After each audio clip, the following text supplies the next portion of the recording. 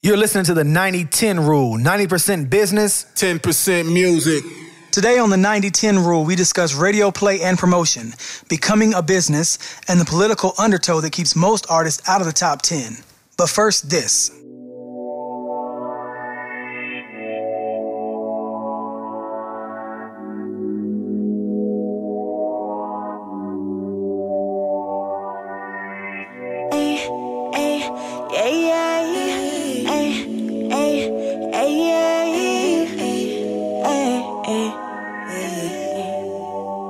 Never did I see you coming, but babe, I see you not for nothing.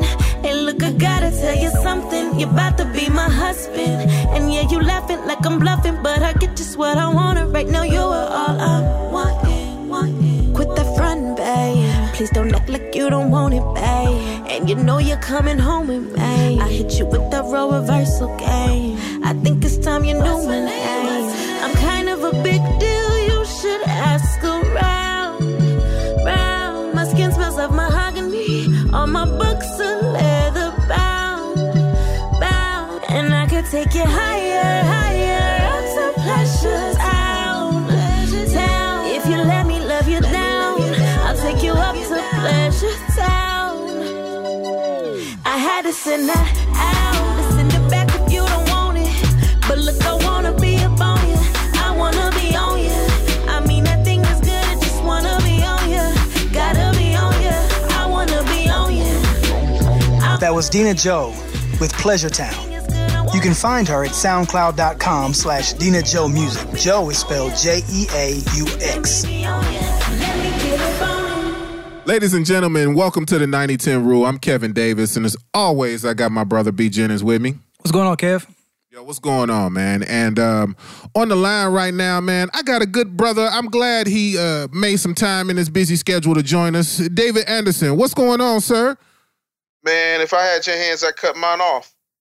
Why on earth would you do that? It's just some old people say. I just think it's cool. It does sound flat. You know, you try to be gratitude to the next party. Hey, I can't call it. You got it, brother. All right. I can't kill it and it won't die. Is that like the old black man greeting? Is it in the handbook? I think it may be in the handbook. I ain't been to a few black people meetings, so it's been a minute. I'll check again. Well, yo, Dave, man, I'm glad you could join us, brother. I wanted to have you on the show in particular because not only do you have you've been a radio producer, you got a huge background in radio, but the things that you are doing with this book about entrepreneurialism and the business bully, oh my God, like I had to have you here because there's so much information that people need to know about, man. Matter of fact, do you want to give them an intro on the book and kind of tell them what's what? Yeah, I wrote this book simply because it's called Pitch, Close, Upsell, Repeat. You can get it at fine bookstores everywhere, Amazon.com. It's #1 in 3 countries. I wrote the book primarily for people of our generation because our parents really weren't big on entrepreneurialism. Our parents were kind of on this, and when I say that, I mean our parents' generation was more about go to school, go to college, get a job, go get a good job and retire from it. And then, our generation is faced with things like being laid off, being pushed out, downsized, downtrodden, kicked out, systematic white supremacy, things of that nature. And so what winds up happening is we have to fend for ourselves in a world that really doesn't care about us. Statistically, 300,000 people who have MBAs list tending bar as their main occupation. So that basically means from the time that you get out of college or graduate school, you're anywhere from $30,000 to $130,000 in debt. So something had to be done. And what I realized is it came down to not necessarily having a business as much as it is being able to sustain that business through knowing how to sell and knowing how to talk to people and knowing how to convey a message in a clear, concise manner. And that's where Pitch, Close, Upsell, Repeat came from. And I'm just blessed and humbled that it's taken off. Okay, awesome. Because I felt like with some of the things that you say in your book and you've talked about on social media, I feel like a lot of, in particular, young artists, because the industry's changed. The industry's changed. Yeah, there's still people being discovered and kind of going through that process of the record label, but I think there's a lot more people who are building home studios and recording and mixing and putting out their own music and doing their own tours and so on and so forth. And so a lot of the transferable skills, like I think there are people out there that think about the music business as if it is an entity unto itself, as if there are things that, like if you do music or if you've been in the music industry, nothing that you've done there can apply anywhere else. And I think that's false. Absolutely, it's false. I think what it comes down to in this day and age is that people want to find the path of least resistance. People just want to go do what it is that they want to do without having to put any hard work in. There's no sweat equity. There's nothing really to show for it. And this whole idea that somehow Puffy is just going to descend from the clouds and come and just pick you out of obscurity and make you a star. Statistically, Diddy is like, if he was a basketball player, he would be like Manute Bol. You know what I mean? Because he's like, what, 2 and 38? You know, out of the 40 artists he signed, if you think I'm lying, let's just run this down for a minute. Where's Donnie Klang? Where's Dream? Fuzz Bubble? Black Rob? G-Dep? Several incarnations of Mace. You see what I'm saying? Like, it comes down to people would rather put themselves into slavery to get 8% of the work they took 100% of their life to come up with, while 92% goes someplace else, but all the expenses come out of your 8%. That to me is just like dumb sucker shit. I'm sorry, I don't mean to cuss, but sometimes it just comes out. You straight, man. We a podcast, yo. Oh, yeah, good point. Yeah, just dumb sucker shit. You know, and it gets to a place where it's like, why don't you get this? And the reason that they don't get it is because our people do not control any type of narrative. We don't understand that the media is there to entertain. I don't care if you're watching BET or the 6 o'clock news. It is not there to educate you or inform you. It is there to control a certain narrative. There is a reason that it's called programming. When I was a radio producer, I was in the programming department. When I was a program director, I was in the programming department. We do not make any decisions. People take what we do naturally and then they trademark it, copyright it, and then go out and market it to us. And then we buy it in droves with none of the profits. That goes from Jordans to hair weaves. Can you dig a little deeper into we don't make any of the decisions? Kind of bring that home for people because I don't think they know what you mean. Okay. Let's just take the radio industry, for example. People have this misconception because they've grown up watching TV and movies and they see these alleged reality shows about radio personalities and they think, oh, that must be how it is. And when I say that, the whole, hey, this is radio station, whatever. Hi, yeah, I'm calling in and I want to hear this song. And they're like, you got it instantly. Never happens. When I was programming in Austin, Texas for CBS, and I was programming a rap station, every record, right down to the mix shows, was already decided weeks in advance. And when it comes down to it, the record labels have what are called ad dates. So the record labels decide which singles come out.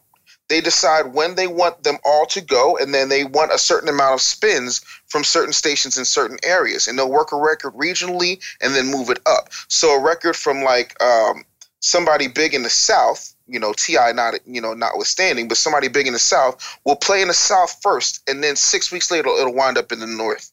But it is already set. There is no more of this, oh, I'm a local guy. I'm going to get all my friends, my baby's mamas, all 7 of them if I'm Future, and I'm going to have them just flood the radio station with requests. It's not going to happen. All you're going to do is just have a higher phone bill and wasted time. So this illusion of actually having a vote, you're going to be able to vote Hillary Clinton in the office before you ever vote a record onto the radio. And we both know you don't get no control over a presidential election. Damn. So I think you have no control. I just sobered me up. I think we need to have actually a moment of silence for your plan, your marketing plan, listeners, that you had to go pay the radio station DJ to put your song in rotation. Now, let's talk about payola for a minute. All right. Okay. It's amazing to me, something that has been going on since Marconi flipped a switch, or Tesla, depending on who you ask, is criminal when black people do it. But the radio stations do it all the time, and here's what I mean. There is an entity of people who are called indies. Now, it is illegal for a a record company to give a radio station money in order to play a record. That is illegal. That is payola. Okay? Right. It is illegal for a record company to go to a radio station and say, we'll pay you if you just mention our artist. That is called plug-ola. However, if there's an indie that has a promotional budget that the record label gives to him so that he can go out and provide promotional consideration to the radio station, then that's totally legal. But me giving a mix show guy $200 to spin my record, you know what I'm saying? That's somehow legal, and that's that'll get you a $10,000 fine and this, that, and the third. Depending on who you are, there's 3 people in the radio station that may have a little leeway. They are the program director. There is the mix show coordinator, and then there's always one-off show. There's always like the night jock or something like that who can probably get away with just a little bit of flexibility on the playlist. And so you may be able to toss them a couple dollars, but for the most part, you just took your money and you just spent it on, somebody's baby mama going out to Sizzler or something. Hey, but you know what? In regards to playola or plug-ola, I'm like, I think everybody understands or recognizes that that's illegal. But who's going to enforce those rules? Because it's not like records aren't getting sponsored, if you will, as they are, like as it is. The system's already in place. Yeah, those rules are strictly designed, in my personal opinion, to disenfranchise black people who aren't getting paid what they're worth. Let me give you some math so you can understand why I no longer do radio. All right. When I was in Nashville, when you and I met, Kevin, right? Mm-hmm. I was in my mid-20s. I was making maybe $30,000 a year at the radio station, but I made $80,000 on the streets. Right. So if I'm making $30,000 a year, right? And because this is where it gets tricky. Now, each commercial break, there's 2 commercial breaks every hour for 5 hours that I'm on the air from 7 to midnight. Each one of those spots is $500 for a 60-second spot. 5 times 5 is 25. So how much money did I make for that radio station where I'm number 2, but everybody else in every other day part on my radio station is between 14th and 17th place? My commercial breaks were sold out. I'm not making a tenth of what I'm bringing in, because I would bring in on average anywhere between $2 to $3 million a year. I didn't see a tenth of that. I didn't even see 5% of that.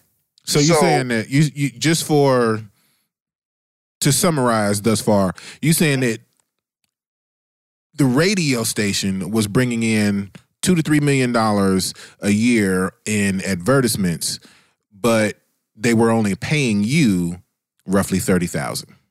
Roughly, not accounting appearance money and stuff like that. But I made my money in the streets, like with mixtapes and things of that nature, and like TV stuff and different appearances. And oh yeah, baby got to eat. We gon' finagle a bagel now. No, you already know that's what we do. It out. But here's the ill stuff. Now there were people in that building in that company that I was beating in the ratings, but they played country music or they were sports talk, and they were making $2-3 million a year, but not even bringing anywhere near the revenue I was bringing. You see what I'm saying? Mm.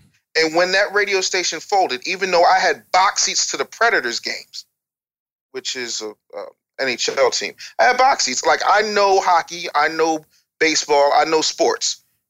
Do you think they offered me a job anywhere else, even though there were openings? No, because they saw me as the black jock who could only do black radio. Oh, yeah. You're the one they have to use, because I can use you to go talk to them. Because I can't talk to them. You know their language, so you go. Go speak to them. Go David, do your thing. You talk that Negro Bob talk. Do that David thing, yeah. Do that thing. But yeah, man, I'm not really here for it. If you think that that's a marketing strategy, you're a moron. Hate to break it to you. Can we dig a little I want to dig one more level down, if you don't mind. Okay, so let's say 8 years ago, maybe, I was managing an artist, and this artist was adult contemporary. So that's like the Tom Joyner morning show and the Steve Harvey show. Yeah. And we were setting up to pay a radio promo guy, or indie as you call him. Mm-hmm. And basically he was telling us it was about $80,000 to run one record. Mm-hmm. give the listeners a little bit of an idea of if that's urban adult contemporary, what does that mean for like a top 40 station or urban, or, you know, do you have the idea, like a ballpark figure? So if these guys are here trying to do their radio promo budget. Look at it like this, right? What you're talking about when you're doing urban adult contemporary, let me translate. That's my mom and pop music. That is Jeffrey Osborne. That's Anita Baker, Luther Vandross, Kim, Angie Stone, Jaheim. Anybody who can actually sing goes on Urban AC. So that's where you were trying to get that record pop for about $80,000, right, which is just about right.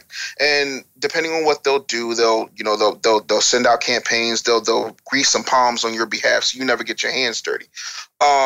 For an urban mainstream hip hop station, you could probably tack on another $30,000 of that. For pop, you might as well come with $200,000 and nothing else. That's just speaking regionally. That's what I wanted. That's what I want our listeners to know. He slick dropped the mic right there, like, because there's nothing else to say. I need him to know that, though. Yeah. No. You know, I'm just sick of people having these illusions like it's going to happen. And let me tell you something else. 95% of y'all ain't got no talent. I will tell you, and anybody who knows me can attribute to this. You're talking to somebody who has several awards. I made records. You know what I'm saying? So I know what a hit is. I mean, I've made records with Bun B. I've made records with 3-6. Like, you know, I've done records. You know what I'm saying? And it's not an easy game. And I was on the radio. I had records that were charting. And even still, it's not easy. The Ludacris thing will never happen again. Ever. Master P will never happen again. Cash Money will never happen again. And I am going to tell you why. The people who are trying to make it have a brain. And even the ones who do have talent, let's just separate the 95. Let's deal with the 5% that do have talent. Those people will never, ever, ever get there. And I will tell you why. The people who own the record companies, not the record labels, the people who own the record companies do not look like you.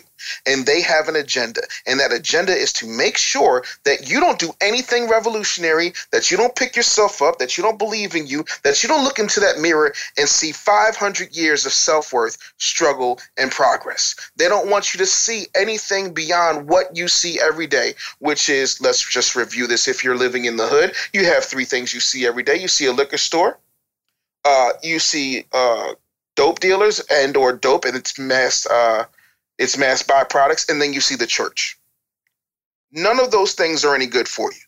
And because none of those things are any good for you, you continue to just dwell in that. And anything that would probably lift you out of oppression will never see the light of day. You can give me any type of name that you want, and I will prove to you that that company is not black. Hey, so matter of fact, let me ask you this then, because as a do-it-yourselfer, like, you met me when I was an artist and I was running the streets of Nashville, promoting myself, promoting my homeboys and my label, and doing our thing, right? Yes, indeed. So now, as a business person, right, I'm promoting my product, which is my music. Yep. And in that, I am savvy enough to say, you know what? I don't know what I'm doing here, or I don't have enough information here. I want to go out and I'm going to hire a radio promotion expert. I need a radio promotion specialist, someone who has done this before, who does it for a living, who has promoted popular records that I've already heard on the stations that I want my record to be on. Matter of fact, I don't know if you remember JC, right? Another Nashville artist. Yeah, you probably. I hope you remember one of our guests. Yeah. I think that was what, because he was early Episode 2. Yeah. So listeners, check Rule 2. Yep. Rule number 1. Rule number 2. No shelf life. Yes. Rule number 2. All right. So JC was on here and he was talking about how he was going about getting his record promoted. I think what, 10 grand, 15 grand. Guy disappeared. I'm so gave surprised. him the record, gave him the check, dude disappeared. Go on, imagine. And now and especially for an independent artist, you've invested 15 grand into promoting your product, and now you right back to square one because nobody still hasn't heard the record. Yep. I can't remember if it was the one that he was talking about with Rick Ross, or he had another record with Future. One of the two. It was one of them records that should have gone, could have gone, didn't. And the great part about it is, and when I say great, I'm saying that tongue in cheek, but the great part about it is you can't sue the dude because everything you're doing is illegal. You can't call the cops because that's like calling the cops because somebody stole your crack. Like, you're done. Right. It's over with. It's the principle. You can take that money. Okay, you want a real tip? You indie people who still have dreams of rapping outside of your cousin's basement. Here you go. Take that money, right, and put it into doing something that makes sense. Get you some tastemakers. Get you some YouTubers, some Snapchatters. Spend that money on people who are on TV. Spend that money on people who actually have an audience and have influence on them on the internet. And I mean real influence, you know, and do it that way. But trying to do it through traditional means or some kind of backdoor means is not going to work. I don't care how big the DJ's name is locally. He has no power. This is what you call a Lady Eloise situation.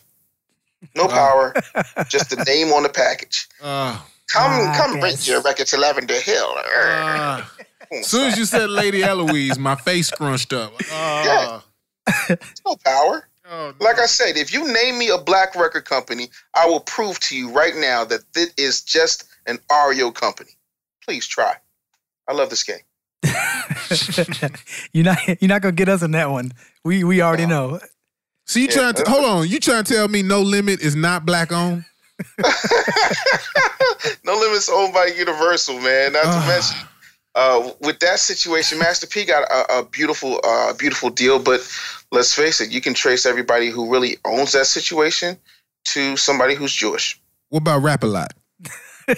Oh, well, no. What you ain't gonna do is have me see anything against Jay Prince. Right. Moving on. Nah, we wasn't gonna do that, man. That's family, man. Respect to them out there. Jay Prince has looked out for me on a lot of things. I ain't saying nothing bad about Jay Prince, so we can move on from that. Well, I do actually want to kind of change directions a little bit because of your background in entrepreneurial things and your book. I think that if everybody who's listening right now took a step back from whatever it is they're doing, their artistry, rapping, singing, whatever it is, they took a step back, they would recognize that they're a business. So I kind of want you to go into ways that they can turn what they think of as just singing into business. What are the small things? What are the beginner steps? Okay. First things first, if you look at, I'll give you an example of how white folks do things versus how black folks do things. And this is not somebody's better. It's just somebody has a different set of knowledge that we don't necessarily get. So racist. Gary Coleman died as a security guard at a mall. Okay. Mary-Kate and Ashley Olsen, 1 or 2 years in to Full House, had a company started by an attorney, and that company was called Dual Star. That company made them billionaires because they made sure that they turned themselves into a production company first.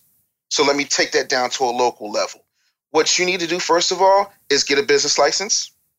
Then you need to get a business account. Never have a sole proprietorship. If you're in the music industry, you want to have an LLC. Don't get a DBA account. I don't care what somebody tells you. They're stupid. Listen to me. Get yourself an LLC. It doesn't cost that much. Please don't use LegalZoom. Find an attorney. Get it set up. Then after that, the problem with 95% of you independent people is you want to invest in stupid things. Y'all want to look good when you're on stage to do a show that's only going to be seen by 30 people, who half of them are drunk. The remaining half of them are just trying to fuck somebody. And then there's maybe, that last quarter that is there to hear some music. And maybe out of them, half of those like you. So you're not really getting what you need to get. So you need to treat your situation like a campaign. You have to have all types of swag. And I'm not just talking about like bumper stickers and t-shirts. That's just dead as disco. I'm talking about things that are creative that people can't get enough of. Flash drives are always cool. People like storage. You want to be able to have something that makes sense. Even if you do something as creative as get little girls to put like lights on their laces on their sneakers, something dumb like that. When I was in Minneapolis, there was a show called Todd and Tyler. And Todd and Tyler is a rock show. You've never heard of them, but they're syndicated in 30 markets and they're millionaires. They went into the host hotel of this conference that I was in. And you know how you go to the bathroom in a hotel and you have the urinals, and in those urinals there's a urinal cake, and under that urinal cake there's like a pad. Mm-hmm. Their pads had their faces and said, this will be the only time you'll be able to piss on the Todd and Tyler radio empire. So by the time every radio exec walked out of the bathroom, it's like, who the fuck is Todd and Tyler, and why are they in the toilet? Y'all don't think like that. Right. Y'all want to be cool. Y'all so busy being cool that you broke and nobody knows who the hell you are.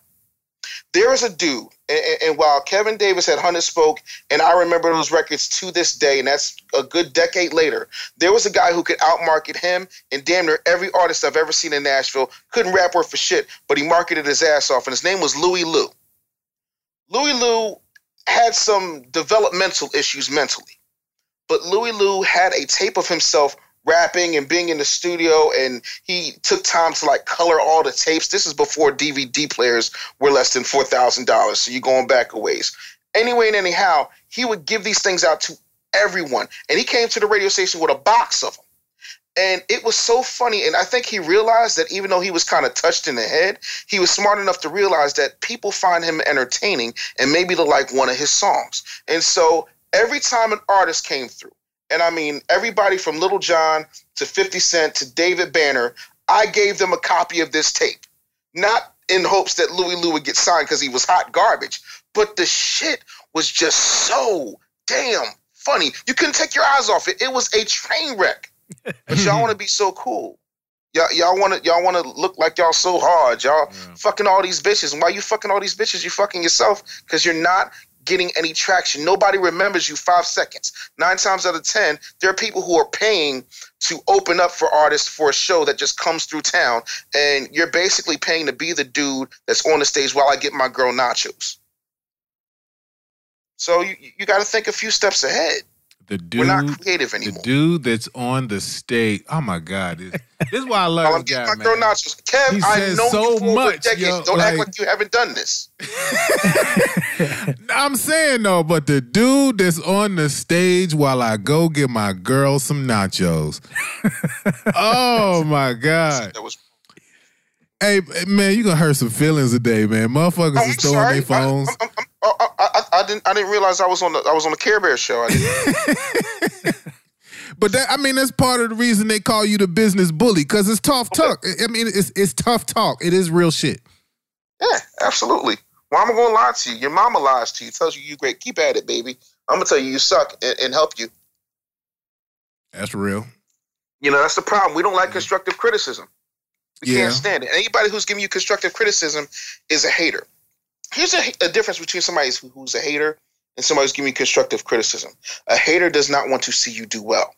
Somebody who's giving you constructive criticism is probably ahead of you, probably has their shit together, is not threatened by you in any way. I'm good. Whether you like me or not, whether you take my advice or not, it's not going to stop my books from selling. It's not going to stop my wife from being beautiful. It's not going to stop my bills from being paid. So what do I have to gain by hating on you? But y'all don't think like that. Anytime somebody says something other than, oh, you're great, you get all butthurt and bitch made and you get mad. Well, yeah. I mean, because music is emotional. And I put my all into it. We've been up for hours and hours and hours and doing this shit. And so, yeah, motherfuckers be sensitive and trying to figure it out, man. But, and a lot of times, once you, and I don't know if you want to take it from, but once you say something, a lot of times you can't take it back. You can't take it back. It's out there. So if you respond and if you're an artist and you respond to criticism in a negative way, you may think that you're only attacking or throwing something back at your quote unquote haters. I'm throwing my air quotes here. My finger quotes? Yeah, my fingers is jumping right. All right. So you may think you clapping back at the haters, but at the same time, you've turned off some fans that you didn't even know you had. They were interested. They were trying to see what you were about. They like what you've delivered thus far. And then they saw that interaction. They heard that interaction. And, you know what? I don't like him so much no more. Listen, man. And like I was on the Breakfast Club a couple months ago, right? and they had asked me about Bill Cosby because I went to Temple.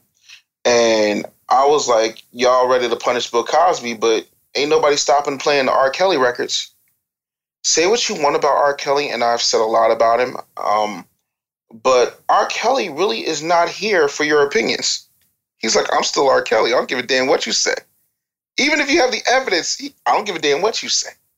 You know, he has a giraffe mentality, and a lot of people have a bottom feeder mentality. Giraffe eats from the top of the trees. He can't even hear you from way up there. But y'all responding to any little thing. All I got to do is poke, and here you come. And you said this, and F the haters, and you responding to everything. Hashtag you're a punk ass. Like, stop. And you do know something what? Productive. But you know what? Here's why this clapping back at the haters and constructive criticism and all that. Here's why that is so important to being able to build your business. Because one, in music, everybody is a critic. People that have no fucking idea about music, all of a sudden is a critic. Right? They hear your song and they know whether or not that's trash. They have an opinion on how you should have done whatever it was that was in your head. Right? Right. But these are the same people that are going to support you. These are the same people that are going to buy your record.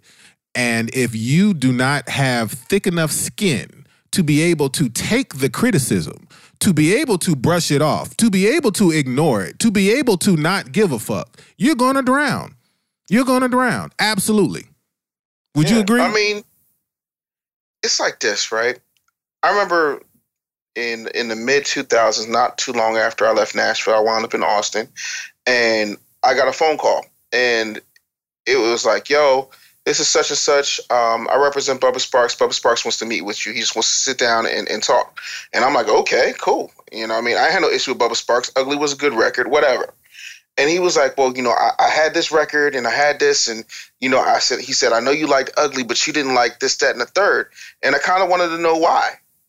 And I said, do you want to know? And he said, yeah. I said, I'm going to tell you. It wasn't as good. Well, why wasn't it as good? I said, because on that Ugly record, you put all your frustrations in there. The beat was banging, and I could hear that you realized that this was your moment, this was your time. And then all of a sudden, you got comfortable. You know, the quality of the women that you were messing with probably got better. The food probably got better. You know, life just got better. You and Timberland are buddy in the studio, and everything is wonderful. And you're going to suffer the same fate as Petey Pablo. And damn. I'm sorry, when's the last time you heard a Bubba Sparks record? But he took the criticism like a man. Not everybody can do that. Didn't save his career, but still. Yeah. And Meg So Bad, I think I saw Petey Pablo on Empire. Real shit. I think I saw him as I think he had like a extra, or he was standing behind Terrence Howard or some shit like that. I do not like you. That's so wrong. Hey, man. Hey, you know, Petey Pablo did the fatal thing you should never, ever do. There's two things you should never make as a rapper. You should never make a record and say forever, and you should never make a record where you're gloating. He didn't make a forever record, but don't act like y'all don't remember. I told y'all. It's like, no, dog. No. Shh. Don't do that. Well, you know what? Here's something that's changed dramatically too, because people already have memories for, you know, the shit that you told them back then and all of that. Like, I get that, but right. Now that we have the internet and social media, and everybody knows how to create memes and work these apps, yo, the shit that happened that you said 10, 15 years ago, that shit is alive. That shit is alive. It's real. It's on the internet. I don't give a fuck. Like, I don't care what Kanye does. Somebody, like, I saw something recently where they were talking about the chick, the Delta that he dated when he was in college, and it was a picture of him, of Kanye, the chick that he was dating, and Kim Kardashian. I ain't got nothing else to say. You already know where that's going. Now, why the three of them were in the picture, I have no idea. But in 2016, there was a meme about it. Floating the internet. So imagine being this chick who already broke up with Kanye. She trying to get him off her mind, so on and so forth, move on with her life. And now she happens to be scrolling down her phone. Somebody done posted this shit. Bringing up all your old shit. Yo, I'm just saying. So, being that that's the case now, yo, like, people used to be able to say shit and it would slide, and if nobody noticed, yo, everybody forgot. Right. Yeah, it's done. Nobody's going to bring that shit up. Not today. Not today. No. Things have changed. And that's why I think it's more important nowadays to understand what branding is and how to, positively brand your product. David, could you give us an idea of bad branding versus good branding? This doesn't have to be related to just music. This is just period, business-wise. All right. Okay, let's talk about good branding. Now, I will say this. If you've ever gone out to a club, never in the history of ever has anybody ever said, I want a rum and Pepsi. A rum and Pepsi? Who the fuck eats a... No one ever says that shit. No one, if you got a kid, like I've got 2 kids. If my kid cuts themselves, I'm not going to go to the store and grab some adhesive bandages. I'm getting a Band-Aid. Okay? Bad branding. Emojis on the side of a Pepsi bottle. For the fuck what? Makes absolutely no sense. Serves no purpose. It's just a response to a Coke situation. Bad branding is always reactionary. It is never proactive. Mm-hmm. Your brand, in a sense, when it comes to you as an individual, I don't care if you're a janitor or if you have dreams of conquering the music industry, your brand is what people are saying about you when you're not in the room. It is your reputation. It is what you are known for. It's the thing that people can identify you are as. Do you know who General Larry Platt is? Yeah. Most people don't, but they know Pants on the Ground. Yeah. That's exactly what I was. Well, I had to book him, so, Looking like a fool with your pants on the ground. Say what you want, but you know him. So, Larry Platt that's who he is, but his brand is Pants on the Ground. You see what I mean? So you have to make sure that you not only take care of your reputation, but you cultivate it and you protect it.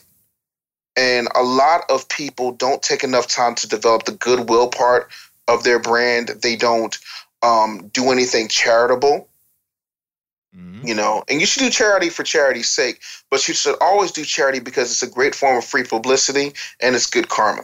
And you know what? I'm glad you said that too, man. Let me ask you this, because when people do charity and then it is broadcast as this is me, Kevin Davis, and I'm doing charity. Everybody look at me doing charity. Right? Now, I think that some people perceive that as you're trying to make yourself look good.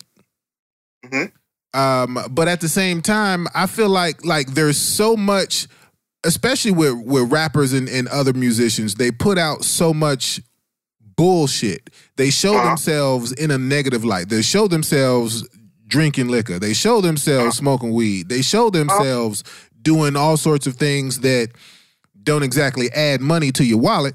However, when it comes time to charity, that's the stuff we don't show that. Yeah, but you also have to remember who's controlling the narrative. You lived in Nashville, Tennessee. Look, man, I know plenty of country artists who have done plenty of bumps of coke in front of me. No, never a camera around, no. Never, ever. Jay-Z, gave millions to the victims of 9/11, put on a concert. Did anybody say anything? No. When Jay-Z and Beyonce bailed out all those protesters, with all this Black Lives Matter stuff that was happening, all these riots and stuff, did anybody say anything? No. But even then, when you start talking about the Illuminati and this, that, and the third, people want to talk about Jay-Z, this, that, and the third, but you never talk about the charitable works that man does. And if you do, then you try to knock him off. But then again, it's like, well, what are you doing? So it's a double-edged sword. You have to do it because it's the human thing to do. but you also have to look at what you're doing and who is actually delivering the message as to what the motive is. Because it's never you delivering the message. You know, you could be jacked up and still deliver a message. For example, Sandra Bullock, not too long after her ex-husband Jesse James was found out to be a racist and cheating on Sandra Bullock with a known white supremacist, did she start showing off her black baby? Did that black baby need a home? Yes. Did Sandra Bullock do The Blind Side? Yes. Was it a great PR opportunity to say, look, everybody, I'm not a racist? Yes. Is Sandra Bullock a racist? I met the woman. She ain't no racist. But at the end of the day, don't think that wasn't a PR move. So it's 6 in one hand, half a dozen the other. We nitpick over the dumbest shit. True. You know? But we're not in control of anything. We don't control anything. And it's our own damn fault. How do we have $1 trillion in spending power, but nothing to show for it? How is it right now? Name a person who is black who can go into Chinatown right now and put up a shop. In Name one. I'll wait. Man, you can't even do it in the hood. No, but I'm just saying you can't. You can go into the hood and actually do your stuff. If you have enough money, you can buy a storefront in the hood, but you won't. Then the people in the hood will complain about how you go into a Chinese restaurant and you got to give them your money through bulletproof glass, but you keep serving. You keep going in there and paying them. You'll talk about how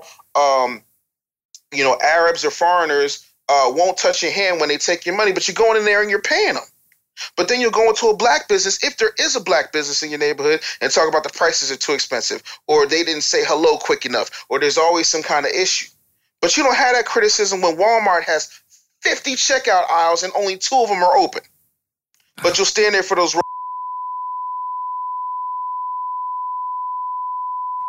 Yes. I was getting too real. White people come around and take your show. Yeah, man.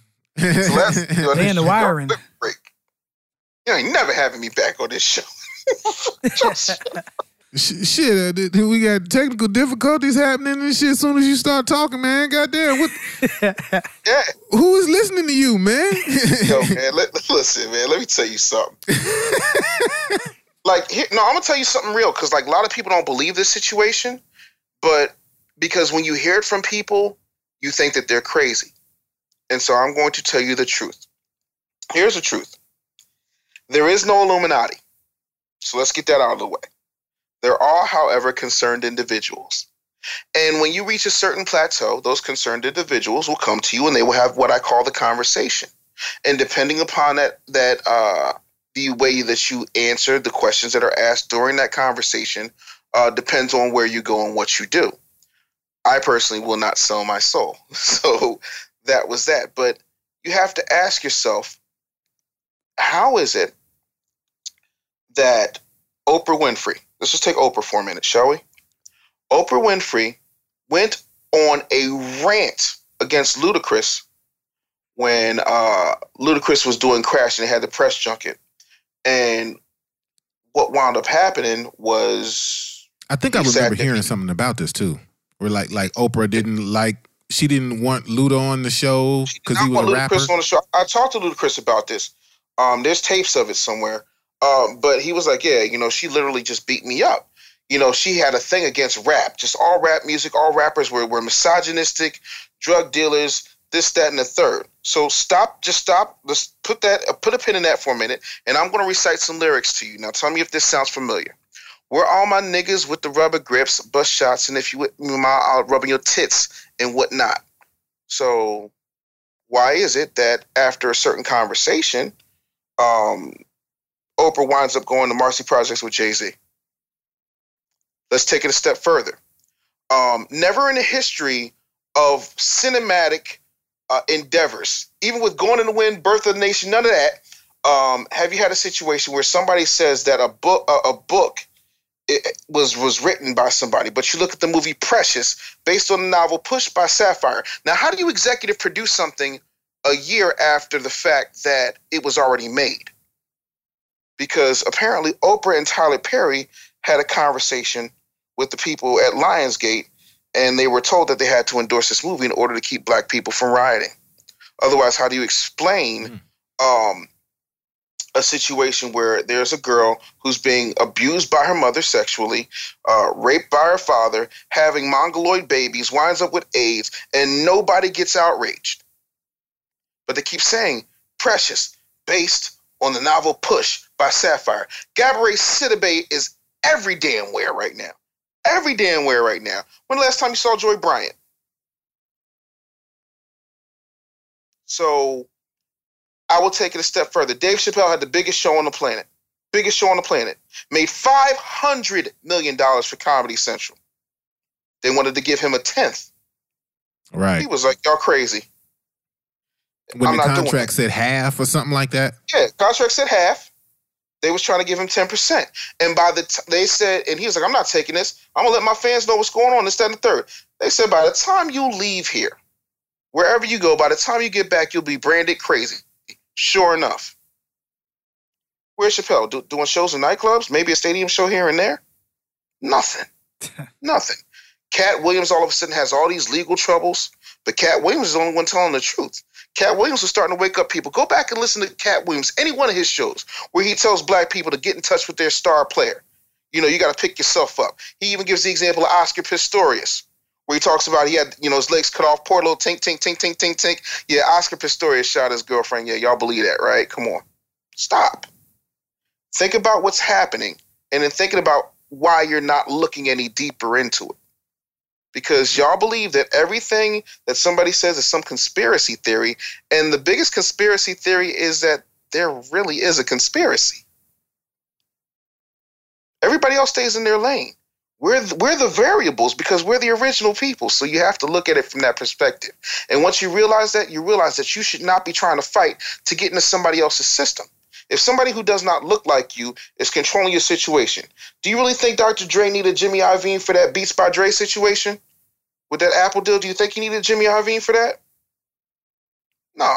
Who won in the East Coast, West Coast beef? Jimmy Iovine. I'm sorry, who distributes Bad Boy Records now? Jimmy. Wow. It must be my birthday. Because apparently I'm just pulling these facts out of my ass. So if you make a certain amount of money, the conversation will come your way. And you're either going to put on a dress like Kevin Hart had to do on that one-off episode of Saturday Night Live in order for him to be the king of comedy, no longer Cat Williams. These are things that happen. I ain't make them up. It's known fact. They had a conversation with Wesley Snipes and they got him on taxes. Just saying. Mike Will made it.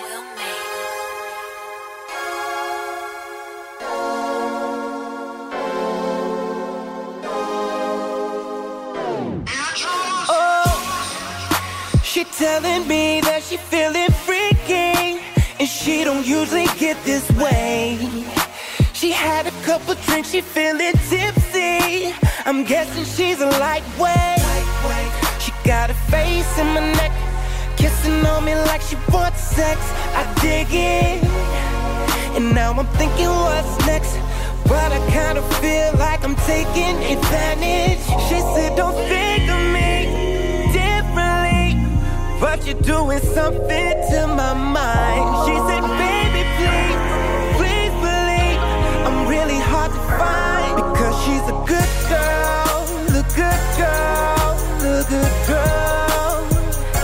She said she's a good girl, a good girl, a good girl. Told me she don't normally really do this type of thing, but she's really feeling me now. But she's a good girl, a good girl, a good girl. She said she knows exactly what she's doing, but she ain't never done this, no. She told me that she hopes after we do this, I won't consider her a hoe. I said I won't lose respect, especially since she kept it real. I dig it. Now I'm knowing what's next, and I don't feel like I'm taking advantage. She said don't think of me differently, but you're doing something to my mind. She said baby please, please believe I'm really hard to find.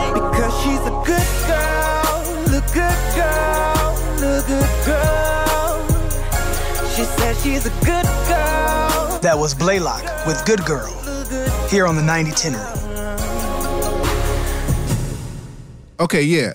Now, one of the things, like with Prince is a huge conspiracy right now. At least I feel like, because I don't believe that he died of drugs or overdose. Like, that's not some shit that you do older in age. You know? But that's a different conversation. A lot of the disenfranchisement, whether it's systematic or not, whether that's your opinion or whatever, you can debate that. But a lot of the disenfranchisement that black people have, I feel like, is largely due to the lack of ownership of their music. When have we ever owned our music? If black people owned black music, where do you think we would be? Africa. It ain't gonna happen in this country. You can't name me a period where that's happened. And don't pull Ray Charles out of your ass. Outlier. Don't hand me Michael Jackson, and I'll get to that in a minute. Outlier. But yeah, because they said Prince had just gotten his masters and did the deal with Jay. Yeah, but we're talking about three people out of how many artists that have ever existed. Well, you know, because this is the whole thing. Like when we talk about this campaign that we've done or doing about no more starving artists, right? Right. There's a level of peculiarity, at least from my perspective, because if you want to say that JoJo with no talent has been trying to sell his CD to people in Walmart coming out of the store in the parking lot. If JoJo isn't making any money because he's running up on people in Walmart, then that's one thing, right? That's JoJo's fault, right? But there are multi-platinum artists, globally successful, diamond-selling artists, and they broke too. You talked about how Gary Coleman died as a security guard in the mall. You talk about how all these artists, legends in their own right, didn't have a pot to piss in or a window to throw it out of. And I think it's something fishy. I think it's something fishy across the board. How about all the pioneers of hip hop? Absolutely. Every one of them. Absolutely. And they started the most popular form of music there is in the world. Did they? Hell yeah. Hip-hop was supposed to be a fad as far as they thought. Right. As far as they knew. Hip-hop was supposed to be here today, gone tomorrow. We ain't got to worry about it no more. Now Japanese kids are hip-hop and white people are hip-hop. Let's back this up, because one thing that I don't do is I don't rewrite history. And in saying that, I am not taking away anything about us. Okay. Because our people are people that are so creative that when they did not give us musical instruments in public schools, we took our grandparents' turntables, put them together, and made music off of other music. That's where DJing came from. Right. The MC was there to tell everybody how great the DJ was. Right. That was the MC's job. Right. Then the MC decided he no longer needed the DJ. Here's the problem. The second it became popular, and it's not when you're thinking, because a lot of people think, oh, it was the 90s or 2000 or this, that, and the third. No, the second it became popular was when Deborah Harry went out on a limb Blondie. and did Rapture. Yep. That's when hip-hop became commercial. Do not get this twisted, because here's the thing. Are you going to riot when someone says, I said a hip, hop, a hibit to the hip hopping, you don't stop, I'm rocking to, I could go on, but you get my point. Right. That's happy music. Happy music makes people happy. Music is the savage beast. So then you move forward. Run DMC did not get to Def Jam until 5 years after Def Jam became an entity. And even with that, everybody talks about Russell, but they don't talk about Rick Rubin. There would be no Def Jam without Rick Rubin. Truth. Think about that. And what does Rick Rubin do mostly right now? Rock records? Yeah, rock. He started a whole other label for rock. Oh, really? Yeah. But he was so down. I'm sorry, the last hit Rick Rubin made that anybody cares about is 99 Problems with a Bitch Ain't One. Truth. But you don't see the connections here. All right, now when it comes to Prince, let's break this down. Anytime you get out of line, these same interested parties, I'll call them, because they're not the Illuminati, that's a whole different situation. These same interested parties will take note they'll put a pin in it, and they'll come back when you least expect it, and then you'll catch a bad one. You mean to tell me that somebody who was smart enough to systematically annihilate the system? Kev, I'm going to give you an example. Do you remember when we were in Nashville and Prince did the Musicology tour? Yeah. All right. That tour made the entire industry change the rules after Prince. Because before Prince, nobody ever thought about this. Prince took the cost of the ticket, inflated it enough to cover the cost of his Musicology album, and everybody who came through that door got a copy of that album, and he sold a good 2.5 million just from performing Baby, Baby, Baby, I'm a Star, and all this others. Easy. You know, and Prince was dangerous because Prince was unapologetically black, but he was open to everyone. When you look at that audience, you had people who walked around like Marilyn Manson, you had people walking around like Minister Farrakhan, and they were all there in awe of Prince. You mean to tell me that somebody who was smart enough to hire an attorney, put slave on his face in order to get people to notice what was going on, because he was the second biggest pop artist in the world, only second to Michael Jackson. You mean to tell me somebody that smart didn't have a will? Somebody who was smart enough to make hundreds of records, put them in a vault that only he had the combination for, didn't have a will. And y'all believe that because the news told you that. You believe that Bill Cosby raped all these women because the news told you that. But you don't think that had something to do with the fact that he tried to buy NBC and that it wasn't enough for them to kill Ennis. Y'all just think that these things just happen. So when you look at the bigger picture, you have to look at it for what it is. Hip-hop is being controlled. That's why Talib Kweli, who can arguably rap pretty much anybody under the table, will never, ever, ever get airplay. That is why people like David Banner, who all of a sudden, you know, and I'm not going to say all of a sudden, but he had a wake-up moment when he was overseas and he saw people looking at us, you know, when he had the #1 record in the country, and they were looking at us in a different way. And he saw what the impact of what was happening in hip-hop was doing to the mainstream. Now he got this God Box album ready to drop, and I don't know how much time Banner has left. There are things happening, but we're so wrapped up in ourselves that we don't see it and we write it off. Just like when you watch these elections. Let me ask you, Kev, I've been friends with you for the better part of a decade and some change now. There's nothing you could do that would make me alter that friendship.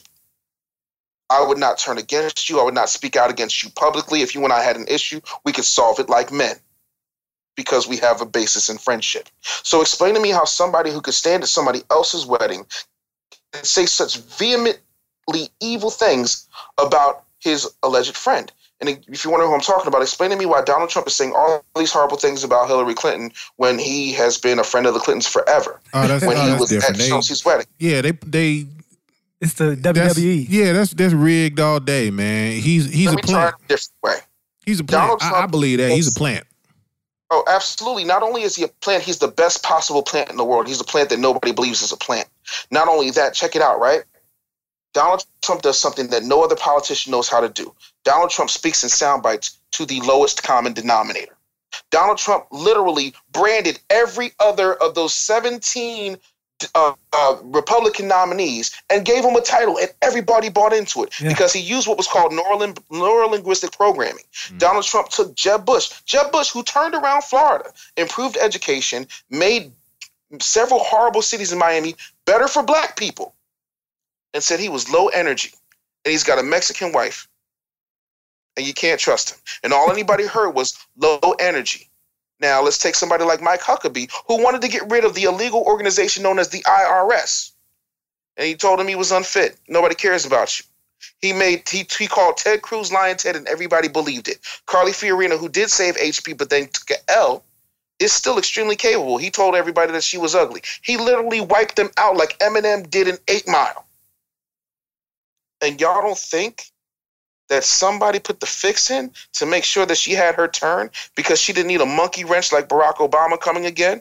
And when I say monkey wrench, I don't mean it in a racist term. I mean literally throwing a monkey wrench in a design plan of 30 years of Bushes and Clintons. Good save. Nah, I took it as a racial. I took it as an insult. You know. But you know what I mean? You got to dig deeper, man. But we don't. We just, whatever they say, that's what it is. Y'all believe the Zika virus. Y'all believe this Ebola. Yeah, because God forbid you go to see Africa yourself. How many people you know got Ebola? Name them. I don't even know nobody that thought about that they may have it. I know a bunch of people that talk shit about it. I don't know nobody that actually like had to go to the doctor. Hey man, don't tell nobody, dog. Don't tell nobody. That's the point. But if you go to a doctor's office, they'll ask if you've traveled to Africa. I don't even know nobody that took an Ebola test. Yeah. But that's all you see on the news. Just like all you see on the news are black women on welfare when the number one minority on welfare is white women. Mm. And you wonder why your record can't get played? Are you fucking kidding me? Please. I mean, that does, I guess that does, kind of hold things in perspective. I'm trying. But because at the grand scheme, I mean, I think there is a larger, obviously there's a bigger picture. Because when you're just starting out and you're just trying to pursue your dream and get your voice heard, you ain't thinking about all of that. You're not thinking about somebody trying to steal Prince masters and all that bullshit. You're not. That's way beyond. You just want to get somebody to say, "Yeah, man, that was dope." You know what I mean? Maybe your crush like you now because she heard your song or some shit like that. Or maybe you able to achieve some smaller barrier. But if you starting from scratch, you're not even thinking about that other shit. That's definitely advanced level 501 class. Yo, but here's my thing though, right? Why is it that everybody else is thinking advanced level 501 class? Why is that so hard for us to process? And then you wonder why everybody just keeps lapping us. And even people who look like us. Nigerians come over here and lap us. Ethiopians come over here and lap us. Hell, people from the Caribbean come over here and lap us. But you know what, though? I have a theory about that as well, though, David. I feel like the people that come from Nigeria and those countries, what we're doing is we're bringing, that's the best of those people, the people that could afford and had the wherewithal to get out and to journey into the world. So I think that's almost an unfair comparison in some ways because you're comparing everybody here to the best of theirs. Okay, I don't even know that. Like, I don't know that Nigeria is sending the best of their people, and I don't know that Mexico is sending the worst. Right? I can't say that. I know that people are coming, and a lot of times when they get here, I mean, if they're here as a student, that's one thing. Right. But a lot of people come from overseas, and they're able to get money from the government to be able to start their businesses, buy their home. They're looking in certain neighborhoods, so on and so forth. Right. So that if black people are being lapped by foreigners, it's because they're getting a hand up. But isn't that like the Europeans, people here at home? The Europeans that come here to get all that? Like the Nigerians have to be here on their own, right? Am I wrong? No, wrong. Now, let's take it a step further because what you said was interesting and I want to stay there for a minute because your theory is that, they send their best and they come over here. I know plenty of Nigerians and some of them ain't the damn best, but what it is if you have nothing and you get a hand up and you get subsidies and grants and opportunities to come over here and you're not going to waste that. Right. On top of that, let me help you level the playing field so that you can look at your people a little differently. $1 trillion in buying power annually at bare minimum. Some people have it as high as $3.7 trillion, but let's just go with $1 trillion, make it nice and even. Every last one of us, even the poorest of us, has a computer in their pocket that has Google. It ain't hard to get information. We don't want it. We don't want it, not because it's hard to attain. We don't want it because we don't want to do the work. And when I say we, I'm talking about a collective we. Right. Obviously, I do the work. Obviously, you do the work. But we're in what's called a very, very small minority. Right. Everybody else wants to get on and live the dream and do all the fly shit, but they don't want to put in the work to do the fly shit. Right. You know what I'm saying? But I think a lot of people are scared, man. I mean, they're scared to do because once you find, like, yes, you're absolutely right. The information is out there. Pretty much. Right? You Google it, it's going to show up on your phone, right? I don't give a shit what the question is. Yep. But once you found that information, once you have it in your hands, once you've read it, once you've downloaded it into your brain, now you have to apply it. Now you got to use it. Now you have to stand on it. And that's some scary shit. Because it is because honestly, you can't. Well, in particular for Black folks, because you can find the truth and you can be dead right. Mm-hmm. You can be dead right. You know what I'm saying? Here's where Black people go wrong. I want to tell you everywhere in history where Black people went wrong. Black people went wrong because we sought approval from white people. Period. All right. The civil rights movement, and this is another thing I hate about our parents and grandparents. They make the civil rights movement about one thing, Martin Luther King. Martin Luther King, before he died, said on record, I feel like I might have integrated my people into a burning house. Martin Luther King, on record, before he died, said, when we go and I come back from this, we're going to D.C. and we're going to get our check. Mm-hmm. When's the last time you heard anybody Black talk about reparations that anybody you know cares about? Never. But all you hear is, I have a dream that my 4 little children can sit with the white people and eat Ovaltine and drink milk. You don't hear anything but that. Because once you martyr somebody, you can control the rhetoric. You sounded exactly like Martin Luther King on the Boondocks. Niggas are filled with unfulfilled ambitions. Niggas wax and wane. Niggas love to complain. They love to talk but hate to explain. I appreciate your impersonation on the spot there. You didn't rehearse that. Like, yo, I got a crazy memory. I'm a smart dude. But in all seriousness, though, you don't talk about Malcolm X. We don't. May 19th happened, came and went. Don't nobody say nothing. That's Malcolm X Day. We don't have no holiday for Malcolm X because Malcolm X said by any means necessary, and everybody took that as, oh, take a gun and go kill all the white people. What he was saying is you need to go up here and make something happen for yourself. You need to go out here and get it. Do what you need to have your own. You need to understand that the media is not here for you. You will get nothing by trying to be at somebody else's lunch counter instead of trying to build a lunch counter for your own. We don't want to do that. We want them to love us so much. We got Stockholm Syndrome and won't diagnose it. Why you think you got sisters out here with weave down their back?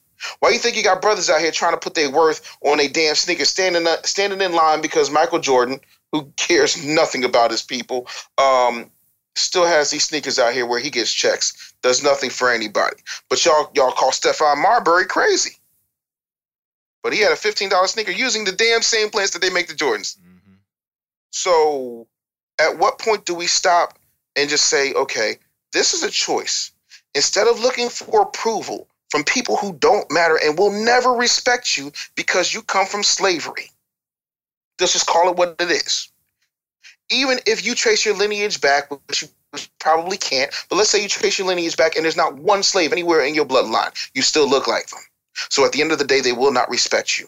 They respect dogs more than respect you. Ask Michael Vick. So at what point do you stop the mass hysteria and say, I need to take care of me and mine? If everybody just took care of me and mine, but we won't do that, then we'll sit up here and we'll look for a savior. So y'all looked for Barack Obama and got disappointed because, oh, shock, Barack ain't us. I know that's not popular. I like the man. I've met the man. I've talked to the man. He's a very nice guy, but he ain't us. Here's what I mean. Barack Obama's father came from Africa. His mother was white. He was raised in Hawaii. And I don't know if you've ever been to Hawaii, but trust me, the natives in Hawaii, even though they are a part of the United States, they can't ball. So if you can ball because you're taller and you just have the genetic makeup to ball, not only do you become the star of the basketball team, but you also become their mascot. So Barry Obama was born. Boom. So by the time Barry Obama got himself over to the mainland, then he started to get his Negro moments when he became a community organizer. But he didn't go through not being picked to play on the baseball team because he was the wrong color. He didn't go through anybody coming at him saying you can't date this person, you can't be in this neighborhood after this amount of time, after the street lights come on, because that's a sundown town thing that he can't relate to. His wife can, but he can't. Mm-hmm. So he didn't get that message until early on. But here's the thing about Barack Obama that's very interesting, and it should piss black people off. Black people marched and sang, and they hopped their way to the voting booth, said, ching, ching, yes, we can, and they let Barack deal with it. But they never told Barack what they wanted. If you ask any Hispanic, ask them what they want, they will automatically in unison say border control. If you ask anybody in the LGBTQ community what they wanted, don't ask, don't tell, repealed, marriage in 50 states, and they got it. You want to know why these groups got it? Because they cut a check. All we did was vote and then complain and went home. And that is why we don't get anywhere. If you want to buy into the whole system, then buy into the whole system. But no, Negroes, you bought them Jordans. No, Negroes, you bought them red bottoms. No, Negroes, you buy them weaves. You buy them whips and them chains, and then wonder why you get whipped and chained to this day. But what you mean buying into the system? Because the record industry is all I know. That's all I've seen. That's the only way I've seen it done. So, bro, that's a choice. Matter of fact, if I'm an artist, so I know that the record industry, they have the machine. They got the machine. How the fuck else I'm gonna get on the cover of Teen People? I don't know them guys. How the hell else I'm gonna get on The View? I need the machine. Damn a Teen People, damn a View. That's again looking for white approval. You don't need that. If you had your people, you wouldn't need nobody else. You wouldn't. $1 trillion. That's more money than Scrooge McDuck had in his money bin. And you trying to tell me that you need all these other things that don't matter? In an age where all you got to do is, you could put a record. I got records on iTunes right now. Still making money. So what do you need the system for? You need the system because you want to be accepted. You want to be picked first for the baseball team. That's what it comes down. You want White Daddy to love you. You want Mr. Drummond to take you out of obscurity and give you a nice room with Willis and a bunk bed. That's what you want. You don't want to make it happen. You don't want to make good music. You want to be popular because you didn't get any ass in high school. That's what this comes down to. You are running a popularity contest, but you're a grown-ass man. You sound like an idiot. And that's the problem. But see, nobody will tell you that because they're scared to tell you the truth. And the truth is, the reason that you are not successful has less to do with systematic white supremacy than it does your own desire to stay immediately ignorant to everything that's happening around you. Here's another example. If you watch BET, there's always a commercial for Cash for Gold. If you watch VH1 and these Love and Hip Hop ratchet reality shows, you'll see a Cash for Gold commercial. Now, if you watch anything that white people watch, the CNBC, the Bloomberg Report, any of that, they'll tell you, go buy gold, buy silver. There's a reason for that. Because the dollar is becoming less and less valuable. But you Negroes won't stay off of BET, VH1, and World Star. Oh, y'all Negroes love screaming World Star, but won't do anything to save your brother while he's getting his head blown off his ass. And then you blame everybody but yourself. You better cut some checks where it matters. And let's forget the president for a minute. When's the last time you actually spent some money on a city council person? When's the last time you actually did anything to improve the political climate in your own city?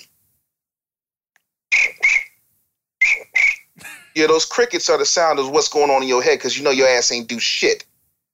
I'm impressed. So black man, black woman. Right. Was that your mouth? That's what it is. Huh? Like you done a number of impersonations and shit. God damn, you got hidden talent. He that black guy from Police Academy. Hey, yo, all right, so talk a little bit more about purchase, pitch, close, upsell, and repeat. Pitch, close, upsell, repeat. All right. So basically, when you break down the anatomy of a sale, you have 4 parts. I don't care what it is. It always comes down to the pitch, the close, the upsell, and a repeatable process. So let's break them down. A pitch is what you say. So let's say if you're trying to talk to a woman, there's a difference between somebody who has a really crisp mouthpiece and somebody who sounds like a bumbling idiot. Somebody with a crisp mouthpiece will always wind up never alone, always with somebody in their bed. It's the same concept. If you look at Vince from ShamWow, you don't know pretty much anybody else. You know Billy Mays, you know Vince from ShamWow. Why? Because they know how to convey a message very simply. You know, this does this. And then they do what's called the wow demo. The wow demo is actually showing what it is that you're saying. We do a lot of saying, a very little showing. So you have to show people what it is that you're saying. And then when you close them, you want to basically say, look, sign here and here, here's why. Let's go. And you don't give them room to maneuver outside of that. When you're upselling, you get upsold all the time. If you think I'm lying, your black ass went to McDonald's and supersize it. Boom, upsell, good night. Didn't cost them much more. Literally, you can take a medium drink and pour it into a large cup and it will still be the same amount of liquid. And you dummies keep supersizing it. So you paid for nothing other than to have a bigger cup. So, yeah, and then when it comes down to a repeatable process, McDonald's does not make a better burger than my 70-year-old mother. However, my mother does not have a system of delivering those burgers to every place on earth. So McDonald's has a system of making a grade D burger that's mediocre at best over and over and over again to billions. And they were smart enough to put something up that when you see it, whether you're in a rural setting or whether you're on a highway near a truck stop, if you see those golden arches, you know you can get some food there. And then the most brilliant thing they ever did was say, if you get this meal for your kids, they'll be happy. And then the best part about it is you're not paying for the kids to be happy, and you're not paying for that 50-cent toy. You're paying for just a few moments as a parent where your kid will shut the hell up. Without violence. That is priceless.